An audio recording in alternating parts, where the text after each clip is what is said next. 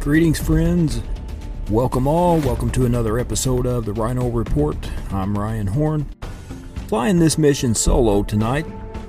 As I often do when I'm flying a solo mission, it's a white-collar crime episode. This particular case, we're going to focus on some white-collar crime that happened all the way back in the 1970s, the Ford Pinto case. Like a lot of the white-collar crime cases, I was not familiar with this one until I studied it in grad school at the University of Cincinnati. And like a lot of them, I was horrified by what had happened in this case. You probably out there, unless you're older listening, probably don't know much about this case or anything about this case at all. But it all started in the 1970s when the Ford company designed the Ford Pinto. In fact, at this time, they were having a hard time competing with foreign companies that were able to churn out a lot of these smaller, more compact type cars. They had to find a way to compete with these. They designed the Ford Pinto, and it was really flawed from the start. It was put together with a faulty gas tank near the bumper, the rear bumper. Upon contact would cause an explosion, and it just led to a lot of deaths and injuries that, as we're going to find out here in a little bit, were preventable. According to a 1987 study on this later, this decision to put together a faulty vehicle cost hundreds of lives and even some deaths. The lack of concern for safety led Ford to become the first corporation in American history to be tried for murder. And the problem with this case that we're going to see is often the case with white-collar crime. Large organizations spread power and responsibility, and that makes pinpointing the guilt really difficult. We've seen it in other big companies. The BP thing from a few years back, in the end, even though their negligence caused some deaths and injuries and, a lot of misery and suffering, it only actually, if I recall right, led to some fines from the executives. Nobody was ever actually brought up on criminal charges. Rarely sometimes you see a case like with Enron, where a lot of people are brought down for the crimes that they commit, white-collar crimes, but it's very rare. This time, it was a first. A company was brought up to be charged for murder. But in 1970, they decided, as I said, to compete with these smaller foreign cars. Lee Iacocca was the Ford chairman at the time. Of course, some of you probably that are my age remember him as the chairman of Chrysler in the 80s, but at this time, he's the chairman of Ford. And he gets the engineers to develop a model that he wants to weigh less than 2,000 pounds and cost less than $2,000, which even in the 1980s, that's not much money. It's a pretty cheap car in the 1970s. Normal production for this time was about 43 months. It was cut down to 25 months. Pretty close to half the time this was put together. And we all know that old saying, haste makes waste. And unfortunately, that's what came to be true later on in this. But they get it churned out, and at first it's a pretty popular model. Sells a lot, has a lot of, good features that people like. Again, it's small, it's compact, fuel efficient, cheap. Out of the gate, it sells well. That's what they wanted in that case. But as I said a little bit ago, one of the problems they found early on was the gas tank placed at the rear bumper. Very little impact would cause this car oftentimes to burst into flames and explode. And this led to some injuries and even some deaths. And one of those cases that had deaths happened in Elkhart, Indiana, which is not too awfully far from, where I'm recording at. In this case, 3 teenage girls were burned to death after their Pinto was struck from behind by a van. The van was estimated to only be traveling about 40 miles an hour or so. And that was often the case they found, 30, 35, 40 miles an hour is about all it took for one of these to be struck, from behind and, the gas tank exploded. That's what happened in this case, and these girls horribly were burned alive and killed. But the outrage came about afterwards when it was discovered Ford could have fixed this defective problem for about $11 a vehicle. As we know, even in the 1970s, $11 was not a whole lot of money. But Ford claimed, at this time that burning, vehicles burning into flames and causing deaths was a pretty common occurrence, that it wasn't anything terribly, out of order or anything like that.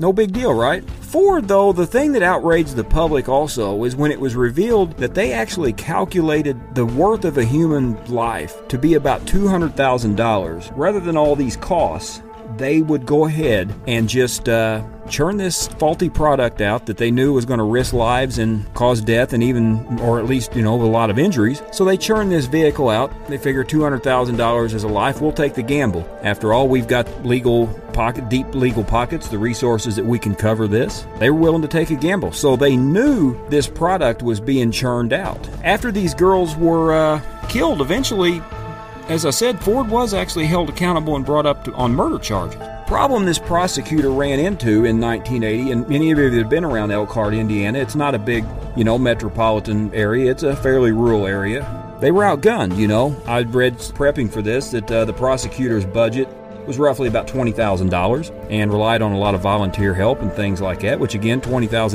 in 1980, when you're talking prosecuting a large company like Ford, not really going to take you very far. Ford, on the other hand, had scores of lawyers, well over $1 million in budget to battle this. It went to trial. As I said, Ford's charged with first-degree murder, but they were acquitted. Precedent was set that a large corporation cannot be charged with murder. You can only charge an individual with that. But as I said a little bit ago, the problem with that a lot of times is, who do you pin it down to in a corporation like this? Was Lee Iacocca at fault? Could they have charged Mr. Iacocca for this? Who knows? But there's so many boards and executive boards and committees and things like that in these large corporations that it's very hard, as I said, to pin it down to a person that you can charge. Obviously they made several attempts they made no attempt to stop this faulty product coming out. In fact, the evidence showed they knew that it was dangerous and they still churned it out, even though it was risking lives. Again, that's a problem that we run into. This is not the only time. Some other cases that I've studied and even taught in some of my classes, Peanut Corporation of America, peanut butter company in the South, Stuart Parnell, the executive of that peanut butter company, churned out salmonella poisoned peanuts, got some people killed. In his case, unlike a lot of these white collar crimes, he actually faced a very hefty, prison sentence, pretty much the rest of his life. But once you get past like Bernie Madoff and this guy, a lot of people don't. We've talked about Madoff on here. A recent show, we talked about Jordan Belfort, the Wolf of Wall Street, how he got off very easy when in consideration to the harm and the damage he did. And even though that's the theme we see oftentimes, it's an unfortunate, consistent theme in white-collar crime, is that these offenders do not face the same penalties oftentimes that just common street criminals do, even though the lives they damage and harm sometimes are much more. I know in my days as a correctional officer, I transported people to prison for far less, heinous crimes and negligence and things that Ford did here that cost lives. But nonetheless, unfortunately, in our justice system, money does talk. Ford was able to escape any responsibilities out of this. I don't know if the families of any of these girls or any others took civil action in court. I would hope so, but obviously it didn't harm the reputation of Ford a whole lot. They are still around. Whatever PR disaster they suffered from this was not enough to put them out of business. And, same thing we see with BP. They're still going. Enron went down, we talked about, but we found that Enron was basically a phony company and didn't exist, and we probably will do an episode on them in the near future. But state's attorney just made a valiant effort to try to bring justice, but just did not have the resources and was outgunned by a large, powerful corporation. Unfortunately, they very rarely do face anything more than fines when they commit these type of offenses, even though, what they do that causes sometimes more death and misery than common street crimes. But as I've said before on this episode and in some classes that I teach, sometimes when street crimes happen, people know their assailant and they know who did it, but these crimes they don't often know. As I said, in a big corporation like that, who do you pin it down to? Who was the one that was truly at fault? Or as we oftentimes see in financial scams, Ponzi schemes, things like that, people don't even know they're being victimized till sometimes years down the road, where, street crime, if you get robbed or assaulted or, something like that, you're obviously going to know right when the moment it happens. But that's not the case with white-collar crime. People don't always know till a whole lot later. That's unfortunate, but that is the way it's done. And since this time, I don't know of another case where a prosecutor has tried to charge a corporation with murder. The precedent was set, as I said, so at this time, the only option a lot of times, unfortunately, that people who've been wronged by these corporations have is civil court. Just taught this in a class of mine recently. The Constitution guarantees you in the 7th Amendment that if you've been wronged civilly by more than $20, which $20 was a lot more in 1791 than it is now, but if you've been wronged, you have that right to take somebody to court, have your day in court, and seek justice. Oftentimes, that's the only recourse anyone has against these companies. As I said, they have very deep pockets. They have very deep legal resources. They have big legal departments. They'll have awesome insurance that can cover anything like this. They have PR people who can spin things and try to limit the damage to their reputations. Oftentimes, if they pay any price at all for the things they do, it's very minimal.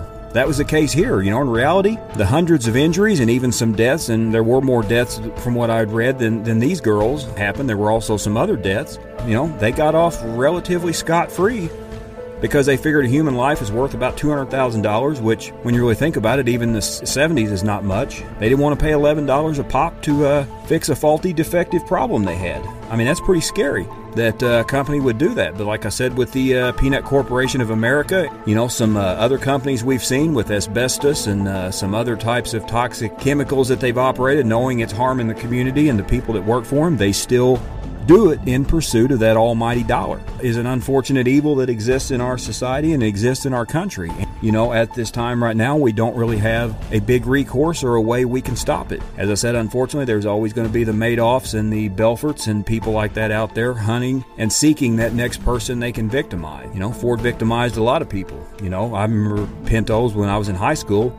People still had them around in the 80s from, probably back in the 70s or what. I never understood the catch from them. I always thought they were kind of dorky looking and everything back then, but as I said, they were cheap, fuel efficient, and small and easy to operate. Maybe a good first car for a teenager, as these unfortunate young women in Elkhart, Indiana suffered. That's what was put out there, and it's sometimes, unfortunately, people pay the price for their greed and their negligence, the ultimate price, and that's what happened here. And we just have to be on guard and realize that there's always people, or in this case, corporations out there that are willing to victimize you in the pursuit of their profit. This was a case that really was disturbing to me on a lot of levels, that they would actually sit down and calculate the cost of a human life like you're trying to figure the cost of maybe some building materials or something. Pretty disturbing. That was done. And like I said, the women that were responsible, they're the women that paid with their lives for this. These young women never got a chance to grow older and experience life. The young man that ran into him, the accident that he had, it wasn't intentional or anything like that. If that would have been any other vehicle or a more safely designed vehicle, he wouldn't have had to deal with the guilt of causing that accident and their death. Probably just would have been a normal fender bender, maybe some minor injuries and damage, and they turned it into the insurance and everybody goes on their way happily ever after in the pursuit of a profit, and through a cheap and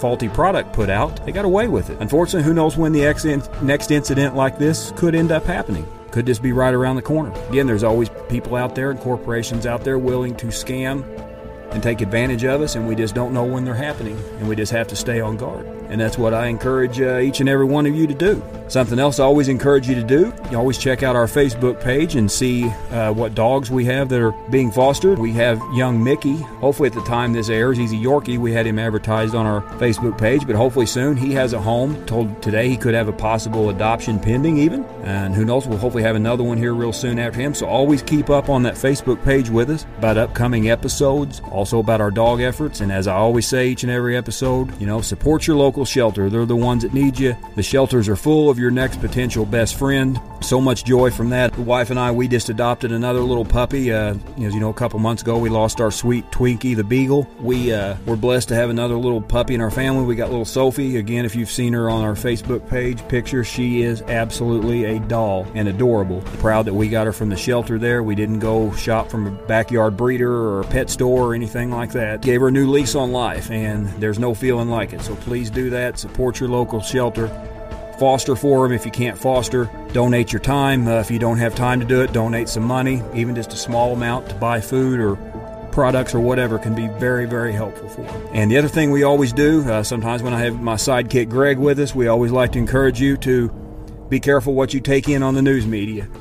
It's propaganda. Be very careful, folks. Turn off as much as you can, because we are basically being lied to about a lot of what's going on, and it's unfortunately no longer just reporting news. It's sensationalism. It's making the news. It's propaganda, and it's harming our society, as we've seen. Tear us apart, and we cannot let them do that to us as a country. I would very much encourage, as much as you can, if not all together when you can, Turn off the news, folks. They're hurting us and they're harmful. We don't need them. That's what my advice would be, as it always is. And with our dogs, what you can do for them, watch out and keep your guard up, because like I said, the next white-collar predator might be out there trying to take advantage of you. But as always, folks, we're very thankful and grateful for you to tune in. You can check out the link on our page at each episode. If you want to donate money, you can donate as little as 99 cents to help us, or any other amount that you can. You can become a regular monthly donator for as little as 99 cents a month. But most importantly, we want your viewership. We want to be able to take our message to you, and we so much appreciate being able to do that and let us explain our viewpoints on things. And sometimes our viewpoints don't get a market in the news media arena, and that's why we're thankful to bring that to you on here. So more than anything, we thank you for tuning in and listening to us. Stay safe out there. God bless. We look forward to seeing you on the next episode of the Rhino Report.